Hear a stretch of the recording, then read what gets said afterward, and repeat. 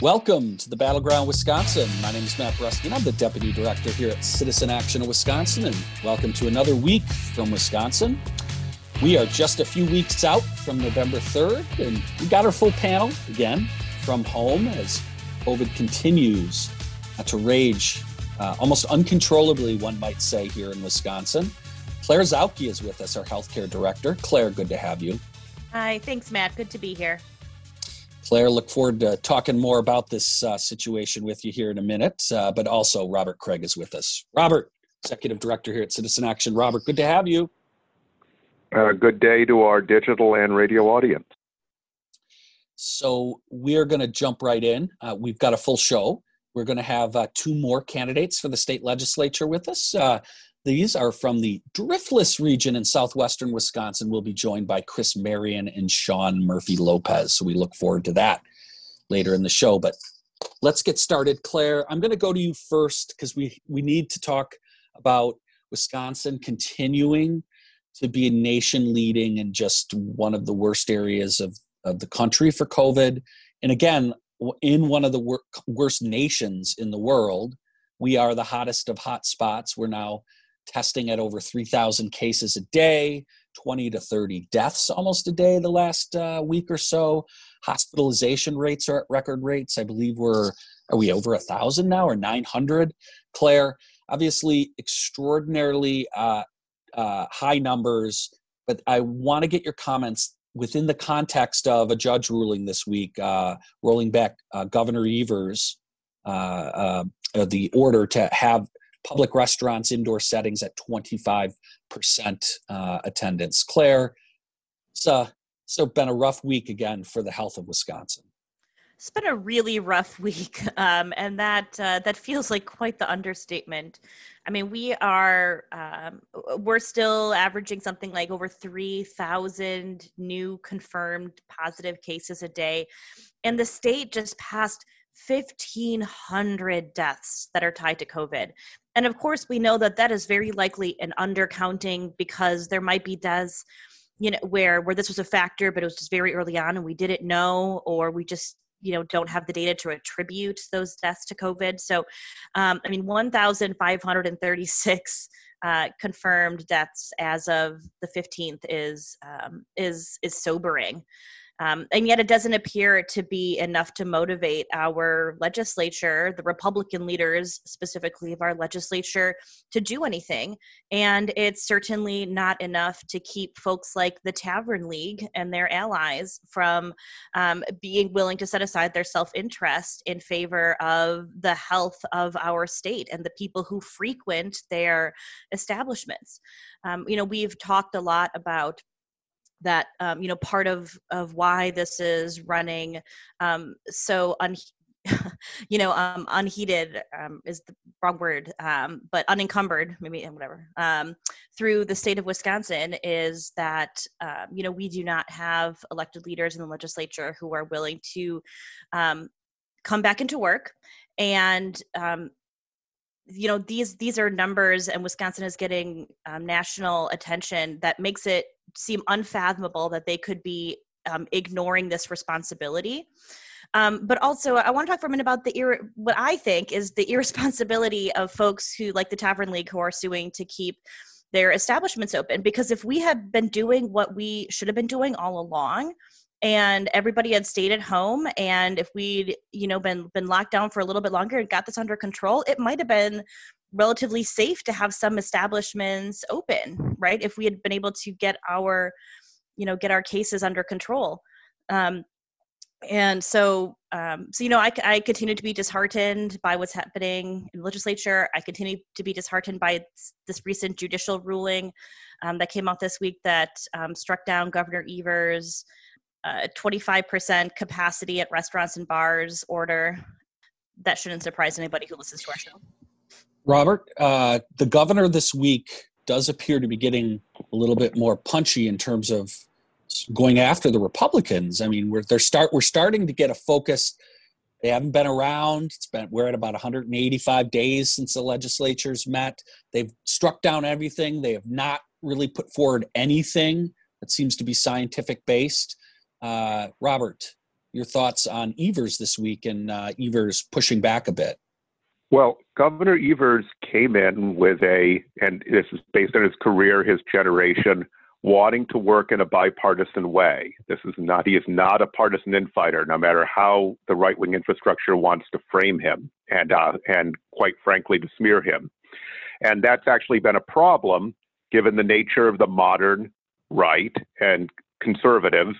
They are about power, period, and they're actually willing to kill people in order to try to harm the governor, not cooperate with him, and just get power again. So there used to be a theory divided government forced both parties to work together. They were a check on each other. Well, you can see with the modern Republican Party, it's devastating. That it means that we have one of the worst responses to the pandemic in the country when during the progressive era in 1918, during the influenza, we had one of the best and had a lower death rate than all the surrounding states when we actually heeded science, and we knew much less about science then.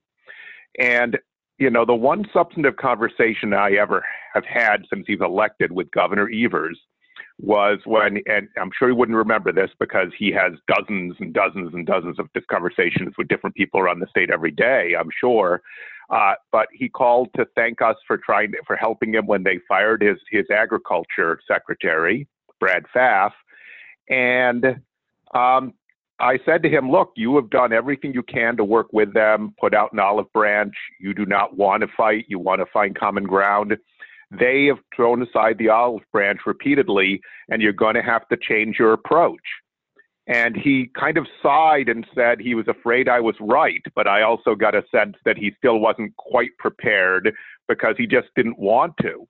And I understand your whole theory of politics and how to get things done as an administrative official in schools, as Department of Public Instruction secretary, et cetera, doesn't work. And all of a sudden you're in this hardball infighting situation. He stepped up a few times during COVID, done public safety measures, done the stay at home, but the Republicans, they've lied. They have used every legal means. They've used this rigged Supreme Court that they've stolen that also has these partisan conservatives on it that the idea they look at rule of law and are originalists is a joke, as we all know. And we're seeing that at the national level right now. And so this is all, the Tavern League is part of the Republican establishment, okay? They're one of their shadow partners. And so they promised the state Supreme Court they would have a plan as soon as they struck down Evers' powers, and then they have been less active, according to WisPolitics analysis, than any other full-time legislature in the country during the pandemic. So they're asleep at the wheel, not because they're lazy, but because they will not work with Democrats and they want total power and that's all they care about, and they're willing to kill people to make that happen, and they don't believe in science. And, climate catastrophe is going to be worse. The pandemic has given us a better chance there by revealing them for who they are. We're going to continue to obviously monitor this. Let's face it, it's an intractable situation, and it's part of is because of what, Robert, you talked about, this modern Republican Party. I want to take a moment to let our listeners know that we're going to be having a movie night that talks about this modern Republican Party and what they've done to essentially gerrymander our state, suppress voting. And so we're going to be screening a movie here at Citizen Action Online, and we hope our listeners will get on and listen. It's going to be Wednesday, October 28th. The movie is called Can You Hear Us Now? It is a fantastic documentary film that was shot in 2018, that really followed a number of candidates and activists and people from Wisconsin, and really demonstrates the gerrymandered nature and how Wisconsin is not competitive. And when you don't have politicians that are beholden to the voters, and they know that they can't be touched, it leads to what Robert and what we've talked about here. There's a complete dysfunction where there is no accountability to the citizens. And this film is about that. It's a fantastic film, and we'll be joined by both the producers and the director of the film, also a Citizen Action Co-op member, and candidate for the 24th Assembly District, Emily Segrist, will be on during the movie. They will be answering questions, and we'll do a live Q&A afterwards. Emily is running in one of those gerrymandered districts, but has a fantastic chance to win this year. And we'll talk more about that night in the Q&A, and look forward to folks joining us. Again, 6 p.m., Wednesday, October 28th. Can you hear us now? We'll have details on our website about it. But Robert, we got 1 minute. I want you to give us a quick update on the Milwaukee Climate and Economic Equality Task Force. Yeah, it's the Milwaukee City County Task Force on Climate and Economic Equity. Rafi Smith, our Climate and Equity Director, is on it, as is two of our members. We're one of the driving forces in creating it. And Urban Milwaukee did a great story about how they are developing proposals for the city and the county that are bold on climate, with real baseline benchmarks to get to cutting emissions in half, and equally bold on racism and economic inequality, and having a strong and unified target and goal there as we have on climate. So this is the Green New Deal in action, taking place at the local level because of what's happening at the federal and state level where we can't get any action. And that is a very hopeful sign for the future and for progressives to really change this world once we can wrestle power from this malignant conservative movement. And we are going to talk more about that later after the election. It's an absolutely critical project here in the Milwaukee area, and in a number of other areas. Communities are trying to do groundbreaking work. But we got to take a break. You're listening to Battleground Wisconsin. We're Citizen Action.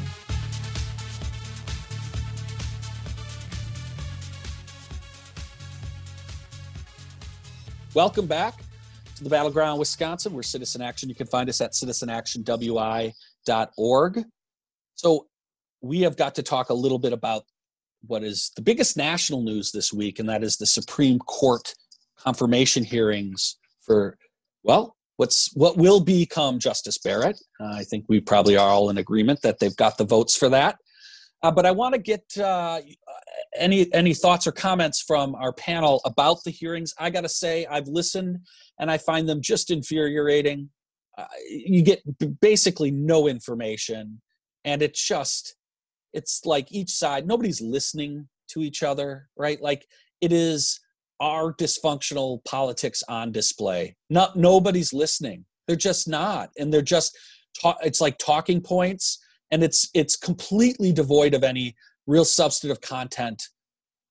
Those are my thoughts. Claire, yours. I think there are some interesting questions that are being asked, and I think that there are maybe some things that we can read into answers, but that are given by the nominee. However, in general, though, I think what you're pointing to is something that is very common in when judges or potential justices are being questioned, and I've seen this happen at the state level too with candidates who are running for a state Supreme Court, is that they often don't want to give an indication of how they would rule on a specific issue because they want to maintain some, veiled appearance of objectivity, or they want to demur and say, I would rule on each case differently because it's not really about this particular law. It's about what is the question about the law, right? And we saw this in Amy Coney Barrett's decision or answers on a number of issues, and I would point to, because I'm the healthcare director, right? I was paying most close attention to what was going on around the ACA questioning.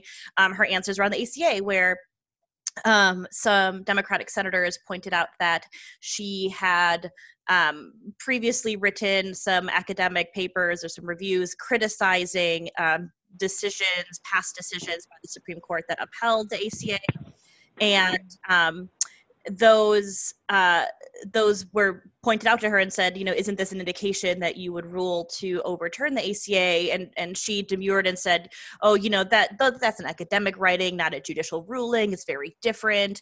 And also, I would have to look at this very specific legal question in the ACA right now, which is around, just because this one portion of the law was struck down, does it mean that the entire law has to be struck down, or can you sever different components of the law? And that's like a very specific legal question. Which I think is just sort of obfuscating the truth, which is that judges, and we've talked about repeatedly on this show, which is that judges are human beings, and whether it's conscious or not, whether it's malicious or not, judges are humans, and they will very often try to find a way to make the law fit what they want the law to be, instead of being sort of just, these very lofty-minded, strict interpreters of the law. So that's how I would explain that phenomenon that you're pointing to. Robert. Claire is being very nice. It's all artifice. It's all fake intellectual kind of form in order to hide what's really going on. She is part of a right-wing conspiracy to rule the country as a minority. And some of the Democrats have been able to point that out for those who are listening. But this is a strategy to get judges who, regardless of whether actually she believes she's involved in some elaborate intellectual exercise as described, they know that her exercise will result in right-wing decisions and 21st century right-wing dogma. And so what was interesting is, I'll call out a couple senators for their work on this. You had Sheldon Whitehouse, who laid out the money behind this and the strategy and the corruption of it. And 80 they identified as where Republican donors on economic issues had an interest, and that the Republicans on the Supreme Court voted in all 80 cases unanimously for the donor side. And so he gave a brilliant 30-minute exposition of this. That was excellent. Amy Klobuchar did a very good job trying to catch her on the fact that we now have 3, if she's confirmed, justices who were part of the Republican legal team that stole Florida and stole the 2000 election and got just enough Republican votes for Bush included that didn't have voter information on them, were incomplete, and the Republicans were allowed to fill it in for them. And that was more than the margin. And so Klobuchar asked whether she thought it was interesting that all 3 of them who worked on that are now on the court. And she, I'm just an associate lawyer. I have no idea why that would have any influence. Well, that's how you get into the Federalist Society food chain and move up and get court appointments. That's what's going on right now. And I think then, of course, on the substance, she wouldn't commit that the Connecticut versus Creswell First Connecticut case that allowed states, prevented states from outlawing contraception was established law. Amazing. And that's not something any other justice has refused to do when asked, including Roberts and Justice Roberts and others. But in addition to that, that case developed the right of privacy that is at the center of Roe versus Wade. So you know what's going on there. On the ACA, it's been very clear. So she is going to vote to take away health care from 20 million people. But then Kamala Harris yesterday caught her on climate and was asking her a series of questions about whether smoking caused cancer and whether the COVID-19 was infectious, and then whether climate change was dangerous and was damaging the environment and causing fires, etc. And she said she wasn't going to comment on that because it was an issue of controversy. So we have a justice who's willing to say that 99% of the scientists and all the better ones, international bodies, might be wrong because there are some right-wing think tanks paid by fossil fuel interests, etc., who have created disinformation to say otherwise. That's how bad it is. Everything else is just a lie and a fabrication, or to try to sanctify something that stinks. With that, we have got to change our topic because we're going to be getting to some special guests here And I want to make sure we talk about what's been going on in Wauwatosa in response to the decision not to prosecute the police officer, Manesh, who shot, and it was now is the third person he has shot. And there's been a lot of protests in the city for over a week now.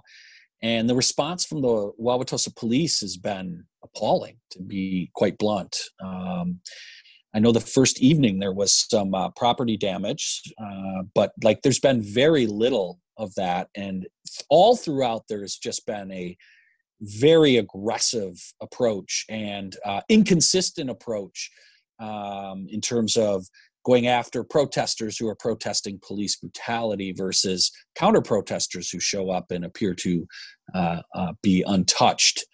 Robert, I'm going to throw this to you as the director of Citizen Action. Your thoughts on really what's been going on in Wauwatosa over the last week or so? Well, even Justice, who's future Justice Coney Barrett points out that the two of the four elements of the First Amendment are freedom of speech and freedom of assembly, right? The freedom to protest.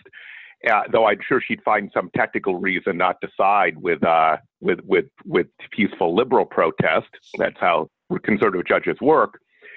It's stunning that you have news articles with activists saying, "Gee, it's amazing how much worse the Wauwatosa police are than the Milwaukee police. Why can't they be reasonable like the Milwaukee police?" That's how bad it is.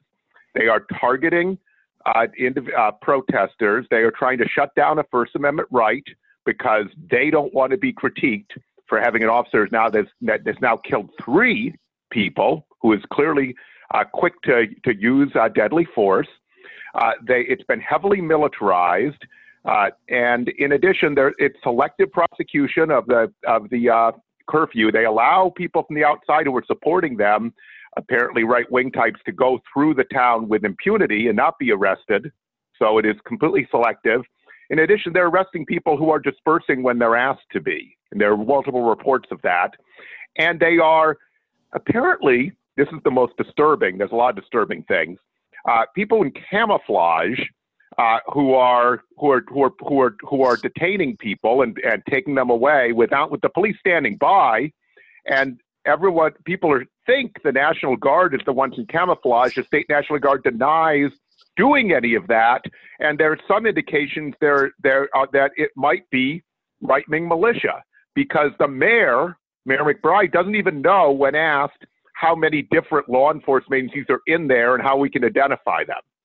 And so it's really very scary. We know there needs to be investigation. There's a huge problem with police departments being connected to right-wing militia movements. And that needs to be investigated here. It is a problem all over the country. The FBI has identified it as a major problem. And so this is a scary situation. And the problem is that the Tosa police have too much power, apparently more power than any elected official or mayor or anyone else in this city, no matter what they think. With that, we've got to take a break. You're listening to the Battleground Wisconsin, where Citizen Action. You can find us at citizenactionwi.org. Welcome back to the Battleground Wisconsin. Again, we're Citizen Action. You can find us at citizenactionwi.org. So we are joined by Chris Marion. Chris is running for the State Assembly in Assembly District 51, which is in the beautiful Driftless area of Wisconsin. Chris, thanks for joining us. Great to be with y'all this morning. This is a crisp, beautiful day down here in the lower part of the Driftless. I don't know what it's like where you're at, but it's a good day to be on the campaign trail. Well, it's a good day to be you. You are in a race where, we think you got a great shot to win. Tell our listeners a little bit more about yourself and your district and why you're going to win. Sure. I am a mom and a grandma. I run a bed and breakfast on my sheep farm just in the suburbs of Blanchardville, population 825. So those suburbs are moving our way, aren't they? Yes, we are just blessed to live in the Pecatonica River Valley. So the colors are just passing their peak. It's fantastic. I am a Lafayette County supervisor. I'm sitting in my 3rd term right now. So very involved in local government, one of the motivators for pushing me up to the state level, because as you know, local control has been rolled away under kind of the Walker-esque administration and legislature that we have now. So I wanted to fight back for my community, but I also wanted to fight back for family farms are a big, big, big deal to me. We continue to have the highest rate of farm bankruptcies in the nation right here in Western Wisconsin. So the heartbreak in the field is palpable. We all know someone who's going out of business this week. That's our reality in Western Wisconsin. Also fighting back for small businesses. I bring, on a normal year, over 700 people into my town of 825. And I send them all throughout the region to visit our bars and our restaurants and our lovely little shops and our farmers markets. And I'm closed this year because of COVID. I have a grandson who lives with me. I'm a real bed and breakfast, serving breakfast at my table. So it's pretty tough to social distance with our wonderful friends from Illinois who want to come here and experience all the beauty that we have. So my two main emphases are really fighting for small towns and family farms and getting us the healthcare and the education and the broadband funding that we need to be functioning families in the year 2020. I love that, Chris. I love your introduction. You are clearly somebody who is just incredibly passionate about their community and their district. And it sounds like you already are doing a ton to contribute to your community. And so, stepping up to run for office is just going above and beyond. So, thank you for what you're doing. You talked a lot about some of what your priorities are and what you want to fight for, and you mentioned healthcare at the end. So I wanted to dig into it a little bit more. Can you talk a little bit about what you see are the healthcare needs in your district and sort of what you will fight for healthcare-wise once you are in the legislature? Thank you so much for asking. Rural communities still feel forgotten by both parties, by our capitals, both nationally and at the state level, to be honest. And one of the hidden stories of rural communities, specifically in my community, is that many, many, many small and medium farmers rely on Badger Care. In fact, I would say that the innovation and diversification that we need for the agricultural sector to survive is being hampered by our inability to get affordable health insurance. And an example of that is almost every farmer you meet, regardless of their scale, to tell you the truth, has somebody working off the farm to provide insurance. That may seem like a relatively easy solution. Someone drives a school bus, someone's a school teacher, someone's a nurse. But if you think about what life is like on the farm right now, where we really need to innovate and find ways to add profit, it really hampers our ability to have profitable farm enterprises. So we're sacrificing agriculture in the great state of Wisconsin because we need health insurance as farmers. That's crazy.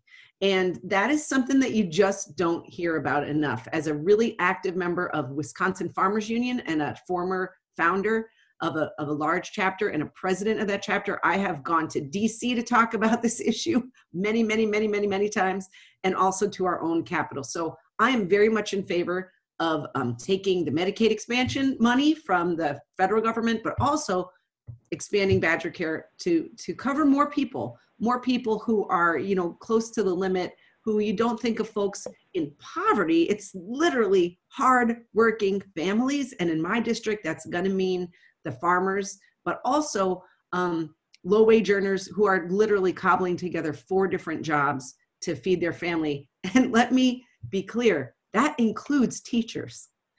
Many teachers I know are also bartenders. And some people give up teaching to do bartending full-time. And that is not a situation we want to be in. As much as I love our bars, we really need teachers and we need farmers. So let's fix this healthcare problem. So I love how rooted you are in your region and understand its problems, its challenges, because those are the key criterion for citizen legislators going to Madison and creating a stronger state and more prosperity and opportunity and knowing in and out how things affect your area, right? You couldn't be more right about healthcare. There's not a lot of large employers that provide coverage, and the employer-based healthcare system is in tatters anyway because of cost. So that is not even a guarantee anywhere anymore. There's a lot we can do on Badger Care. As you know, taking the expansion money is a no-brainer because we're paying more to cover fewer people. That gets you up to this bizarre number, 138% of the federal poverty level. Little known is there's an option in the Affordable Care Act to do another public plan on top, which could be part of Badger Care, up to 200% of poverty. So we could actually seek that. And then there's the public option proposal that we have been working on for a while and has very broad support that would make Badger Care something you could buy on the ACA exchange. And our latest numbers, when they were run, had that being 24% cheaper with virtually no copays and deductibles, which is amazing.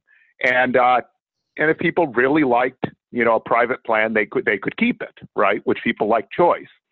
And so I'm hoping, based on the needs of your region, that when you are elected, you'll be a real ally in those things because you can really help explain how it benefits rural Wisconsin and the Driftless area. Yeah, I would love to partner with you in that. I have long admired your organization's take on healthcare. If you have television, which I don't, you've probably seen ads accusing me of being in favor of a radical plan that will cost taxpayers billions of dollars for apparently for every family. It's insane what I'm going to lay on the backs of these hardworking folks here in Southwest Wisconsin. But the fact is, I am a consensus builder and I like innovation, and I am completely committed to expanding Badger Care. But I think there are a lot of models we could look at. On my campaign team, we have a lot of talented policy thinkers. We've proposed some interesting solutions on our website, chrisforwisconsin.com. There's a 10-point plan for rural recovery. There's also a healthcare reform policy paper.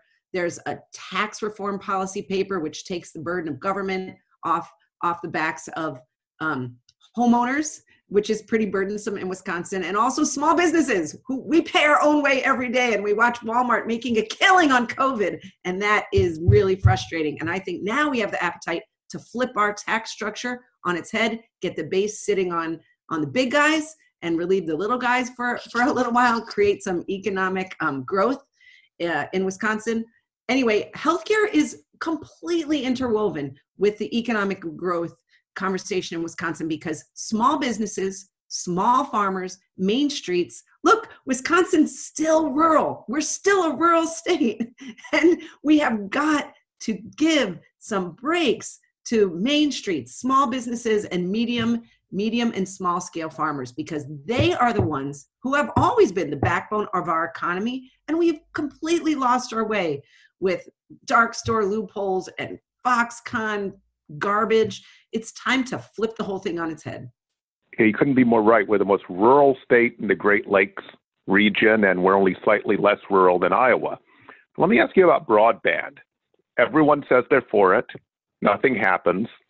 It seems like it's a public good, like the way we had to create utilities as like the Tennessee Valley Association for people where utilities just wouldn't provide it. The way we did a mail system, rural people would never have been included in mail if it wasn't a universal public system.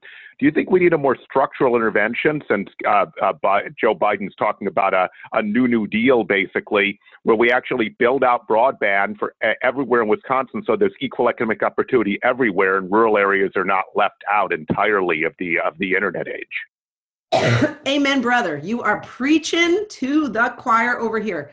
Look, as a rural local legislator, I have fought tooth and nail to get broadband grants into my community. I have gotten to know the CEOs of the telecom providers out here. I have worked hard to get landowners to work with each other and come up with placement for towers that works for everybody.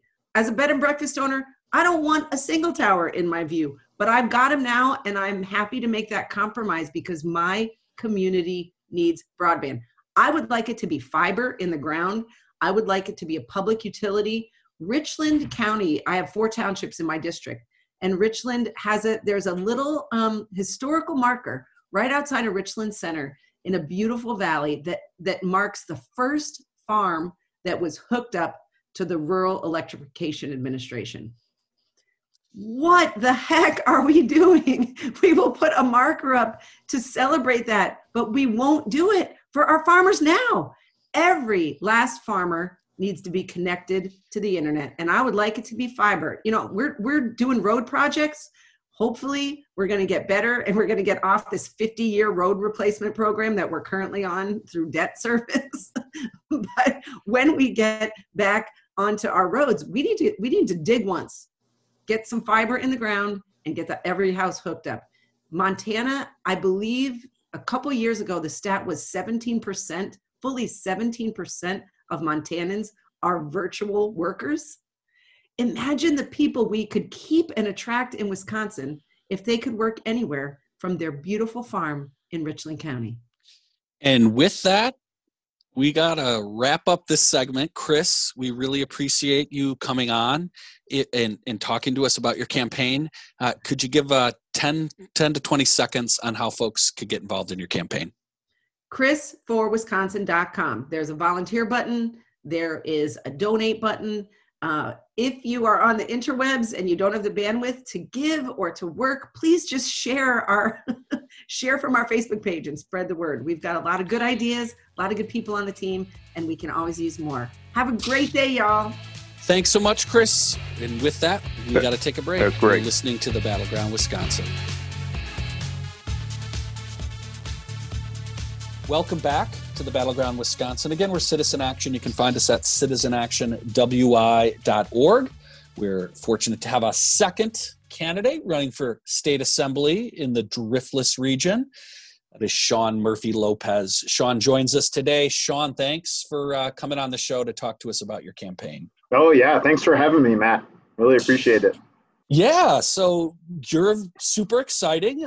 It's an area of the state that sometimes goes back and forth and certainly has a progressive tradition, but has mostly elected fairly conservative folks to the state legislature. Tell us about yourself and why you're going to win this race. Well, our part of the state almost always goes back and forth. So we elected Obama by 24 points, but Trump by 9. We elected Walker twice, but we just elected Evers and Joe Karofsky by 13 points.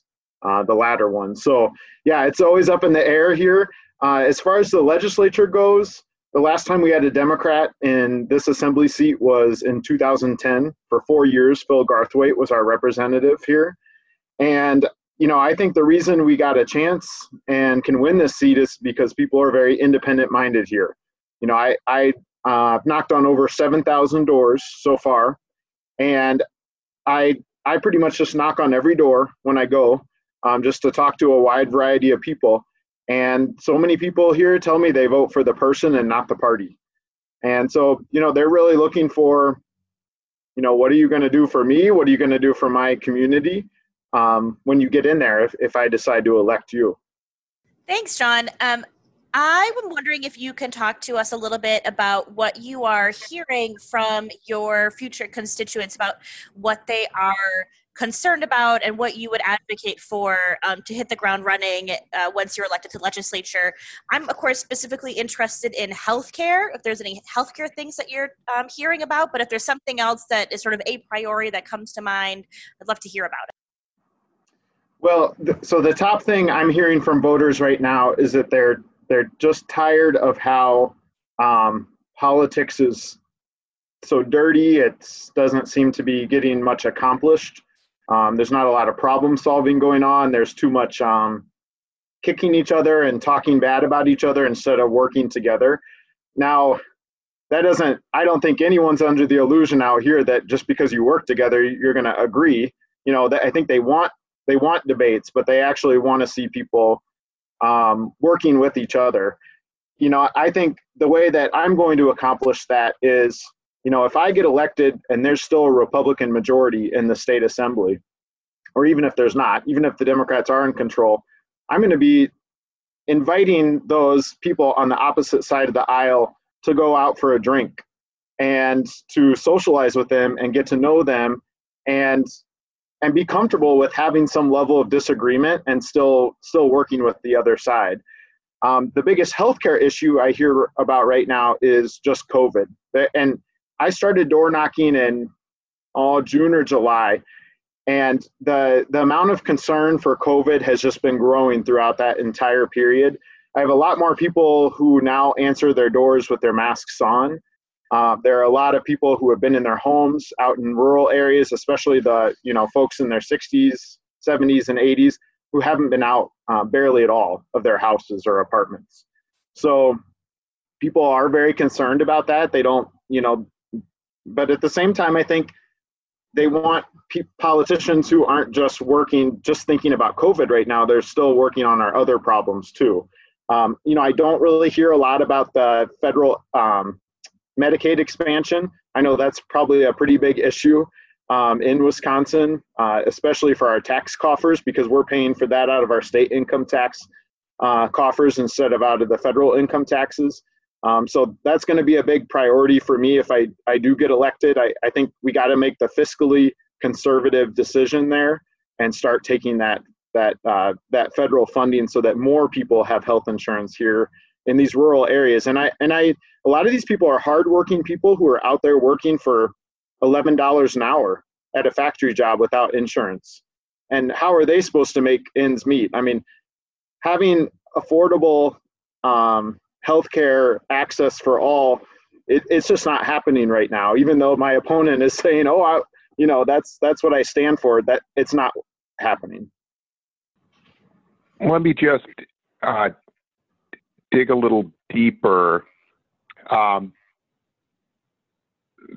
How is rural Wisconsin going? What does it really need from state government?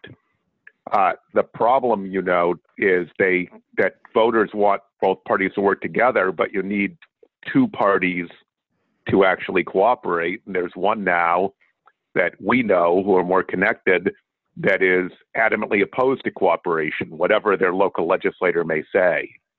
So it does seem like we need a clear, proactive agenda that really frames things up for voters so that they have a clear choice. And I'm just wondering, with the economic situation, access to health care, the real decline of rural areas and rural agriculture, right, and the lack of broadband, all of that, how much appetite there is among voters out there for bold solutions. We're at a time now where, if I think we'll, knock on wood, elect a Democrat president, it's a New Deal-like situation where I think both moderates and progressives in the party understand that we need much bolder solutions than we've had in 4 decades, and actually to address all of the problems in our country. I just want to see how much understanding or appetite there is for that in Southwest Wisconsin. So probably the top question I get when I door knock, is why are you running? And I just tell people the reason I'm running is to bring rural areas back. And the decline in rural areas, that's been going on it's past my lifetime. I think since the 60s now. And it doesn't matter what party's in control. It doesn't matter if it's the Democrats or the Republicans. They're not helping the rural economy. And yeah, healthcare is an issue, but a lot of this comes down to jobs disappearing, businesses leaving, schools either consolidating or their enrollment dropping so much that the property taxpayers, the voters, keep having to raise their property taxes to keep their schools open. So in general, I think there's a lot of pessimism out in rural areas about our part of the state, or just rural America in general. And I think there is appetite for bold leadership if the leadership appears and if they have real solutions. So take the example of broadband. I think the federal government, obviously the state government's chipping in some grant money right now for broadband expansion, But if the federal government took all these people who are unemployed through the pandemic right now and trained them and started employing people to lay fiber out in these rural areas, wouldn't that be a lot better than them sitting at home just collecting unemployment checks? I mean, the federal government could be taking action right now, and they're not. But, I'm not running for federal government. I'm running for state. And I think the state could be doing a lot more too.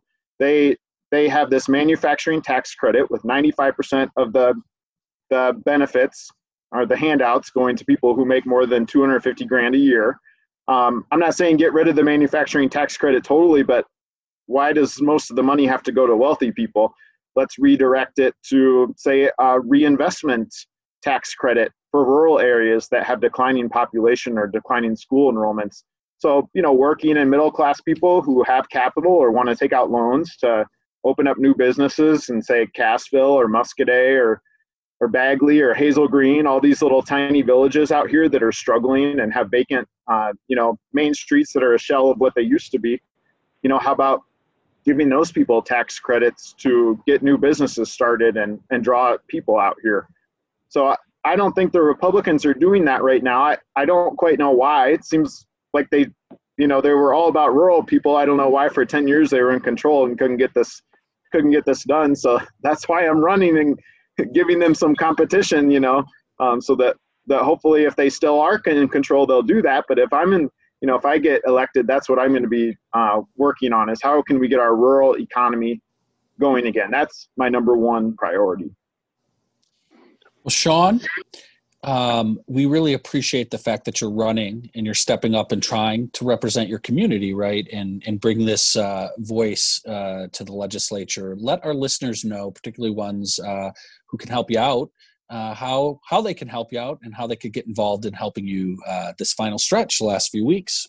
Yeah, so our district is the far southwest corner of the state. It's all of Grant County, which is Platteville's our biggest community, and then the western half of Richland County where I live. People can go to our website, SeanForRuralWisconsin.com. Sean is spelled S-H-A-U-N, or they can call or text me at 608-462-3715. Thanks so much, Sean. Thanks so much for running. We really want to encourage our listeners to help you out and get involved. But wish you the best of luck and look forward to hopefully seeing you in the legislature to go battle for a budget cycle that will actually bring the things we need for real prosperity and opportunity in places like your district. Yep, that's right. I'll be working for the people. Awesome. Thanks, guys. Nice to meet you. Thanks so much, Sean. With that, we're going to have to wrap up this podcast. Again, I want to remind our listeners we will be previewing and showing a special live screening of Can You Hear Us Now, Wednesday, October 28th. Go to the link and sign up to participate in that. We'll probably try to get the director or producer on maybe next week before the film to talk a little bit more about that. We got to thank our producer, Brian Woolridge, who makes the show happen every week. It's always challenging in this time of COVID. Also want to thank our special guests, Chris Marion, Sean Murphy Lopez. We'll see y'all next week here at the Battleground, Wisconsin.